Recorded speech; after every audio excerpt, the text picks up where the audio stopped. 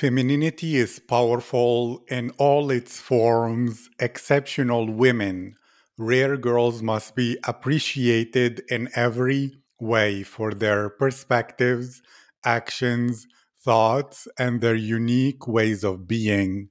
Such rare girls are inspiring. And this is what this podcast is all about.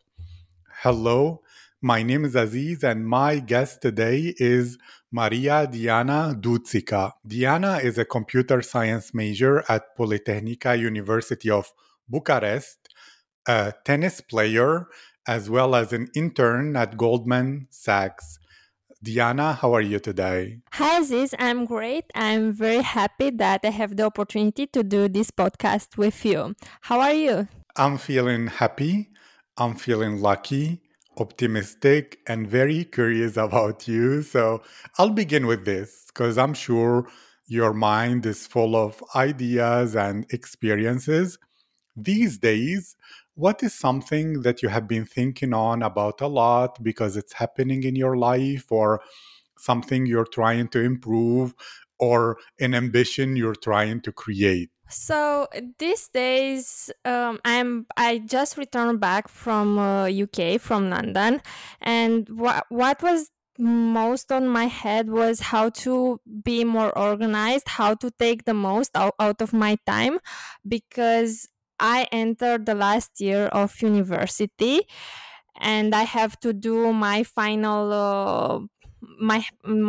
paper work, and I also want to find a very good job for the next summer to that a job that I will be happy with. Right now in tech, things are very competitive with the current things that are happening. So yeah, organizing my time in the best possible way in order to be able to do everything that I want to do was the thing that kept me very busy these days. Yes. Thank you. I have so many questions about that. And I'll begin. If someone wishes to be inspired by your productivity method, how do you organize yourself both so that you get everything that you need to do done, as well as avoiding burnout? Because sometimes people can feel so overwhelmed that they get into a state where they cannot do anymore. So, can you speak about yourself as a little productivity guru? What is your method? So, what pushes me to be motivated is to try waking up as early as possible, because if I make the effort to wake up early, then I stay motivated for the whole rest of the day to do constant work and to do the work to do very high quality work and spend less time I don't know, spend less time on Instagram or scrolling on things that aren't very important to say. So um in general, I can't say that. I know that there are methods with splitting times, for example, working 2 hours on a task, then another 1 hour on another task, and stuff like this. For me, this doesn't really work. I rely more on my instinct to say so. So if one day I feel like reading about a subject, I read the whole day about that subject. But what is important is like to really read, and if I spend, I don't know, 5 hours reading about the topic, then after those 5 hours I should feel that I really evolved in a way and that I really assimilated that information. So this is how it works more for me. Like productive means that I'm very concentrated. So after a certain amount of time, after I finish the task, I really feel the difference in my knowledge, that okay, I really accumulated the information that I wanted to know. This is great. And can you tell me about London? Are you fascinated with the culture there, or is it more for the education? Or how is the culture as well there compared to the way you grew up in Bucharest? Yeah, London is different. It's more multicultural than Bucharest, that's for sure. There are people from all over the world, and everyone is very, very friendly. You even if you meet a lot of people with different backgrounds, all of them are very open, very easy people to talk to, and this makes things very easy for a person to integrate in London and in the London lifestyle. I really loved, and I still really love a lot, growing up in Romania, spending time in Romania, and Romania in general, because it is my country, of course. But also, London was something exceptional for me. I never expected to feel so good there and to make so many friends. But it's different for sure. If it's a bigger city, you meet a whole new bunch of people with different backgrounds, different motivations, and points of view.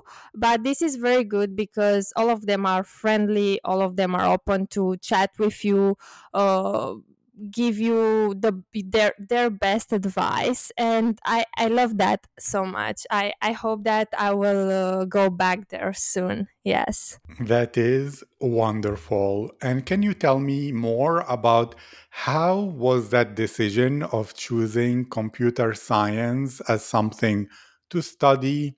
Was it an easy choice?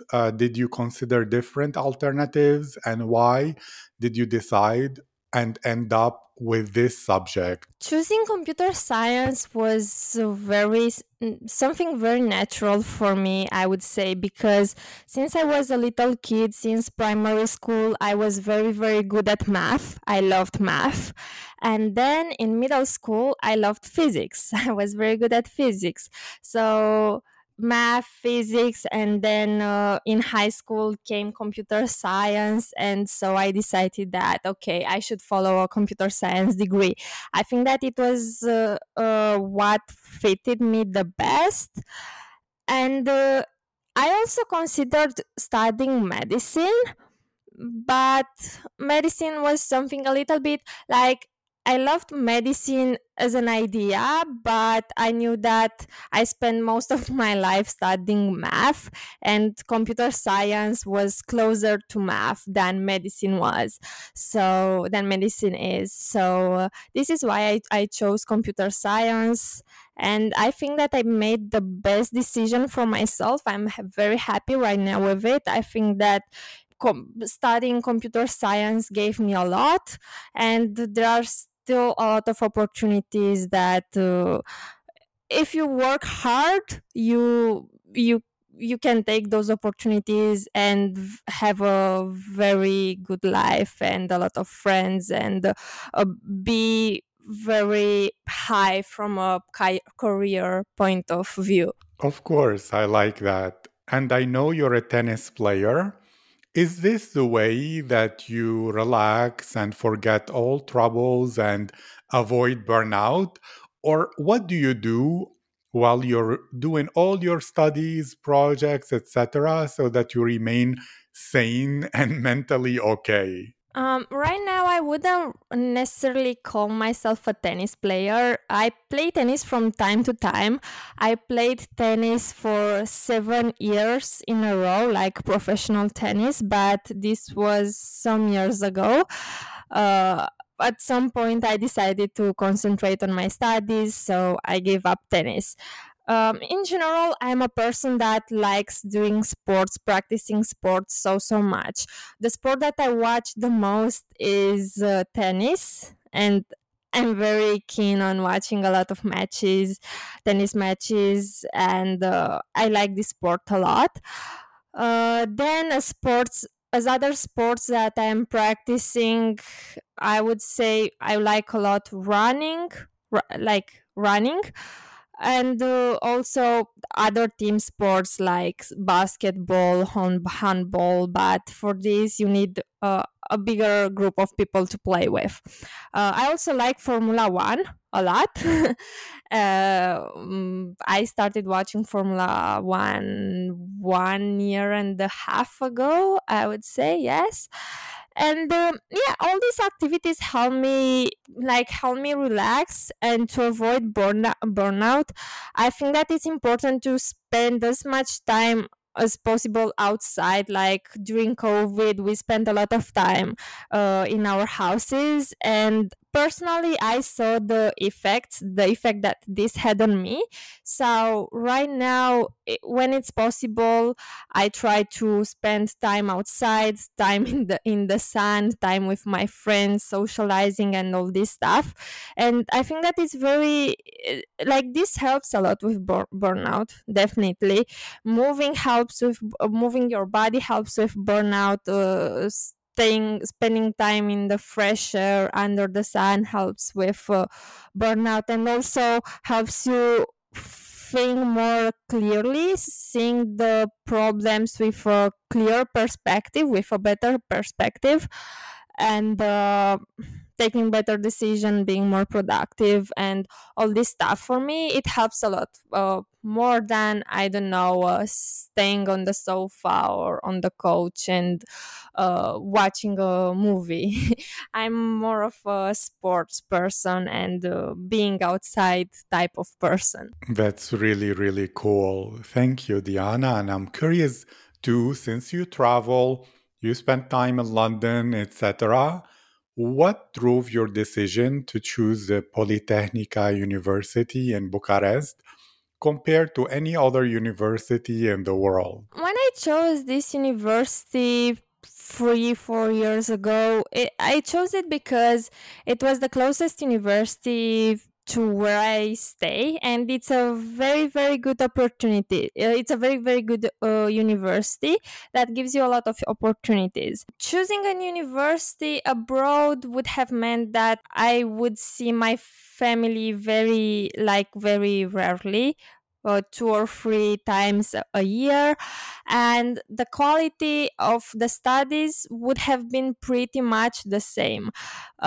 The Polytechnic University in Bucharest, like Automation and Computers University from Bucharest, it's a very competitive one. It's a very good one, and also computer science as a subject is something that I think that can pretty much study it from anywhere in the world, because we rely a lot on searching things on the internet. Like, in order to stay up to date, you find the information on the internet, not uh, necessarily from a person or from a book.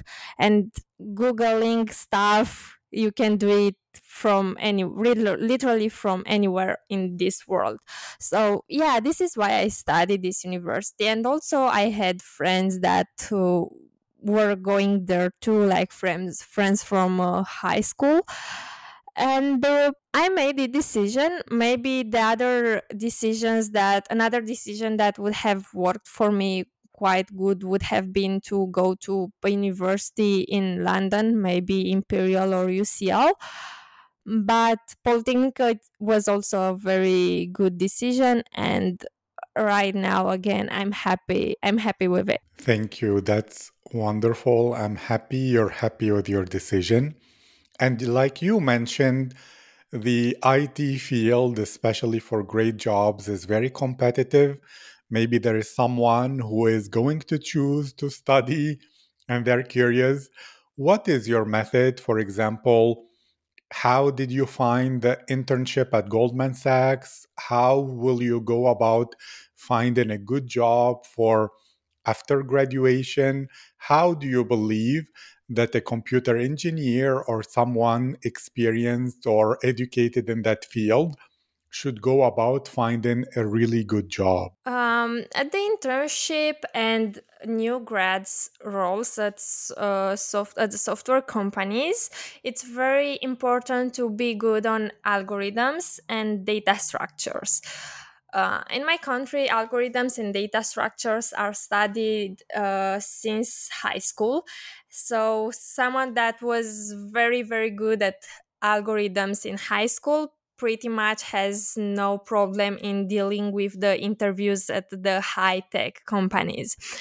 The way I prepare is doing there is a site called Lead Code, and I try to prepare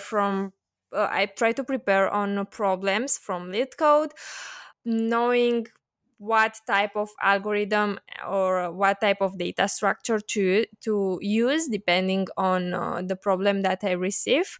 It's something that I put a lot of accent on. But also, what matters a lot is your attitude during the interview at the high tech company. Like, how you express your ideas, how what are your path, what is your path of thought, like if you come up with a solution, how you reached to that solution. And pretty much that's it. Like, in general, at the high tech companies there are between 2 and 5 interviews in order to get the job. One of them is a behavioral. In general, one of them is a behavioral interview, where they check if you are a company fit, team fit, and that you have the amount of motivation to do high quality work and to be at the standards, at the high standards of the company.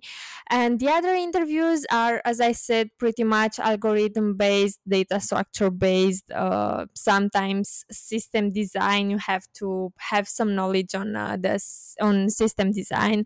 And the way people can apply is simply going to the website of that tech company, and then go to careers or jobs or stuff like this, and there all the jobs are listed, and they can send their CV, respond to the other questions, sometimes even writing a motivational letter.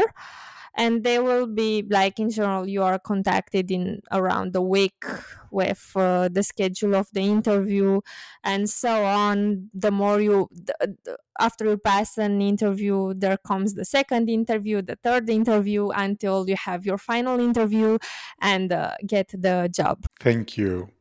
And you mentioned that you're trying to reduce your consumption of social media, yet you grew up in a time, especially as someone who is fascinated with computers all around Instagram, Facebook, YouTube, everything. Do you feel that as you grew up, your personality and culture is Romanian, or are you more cosmopolitan, international, and a mix of, I don't know, American, Korean, British, all kinds of different cultures in one person? Very, very interesting question. Personally, I feel that I'm still at this moment pretty much Romanian, because I spent almost all my life in Romania. Of course, there is a lot of influence of other cultures, even on us, on people from Romania. For example, I think that the American culture can be felt here, because all the movies, all this like the movie series and the celebrities that we know in Romania are in general from the United States. So they gave us a little bit of their culture. Like, the people from my generation are different from the people who are, I don't know, 20 years older, even if all of us grew in Romania. But from a cultural point of view, we are different. For sure, the people who are now like that have now around 10 years old, they are influenced maybe maybe of TikTok, and they will develop themselves in a different way than my generation was influenced.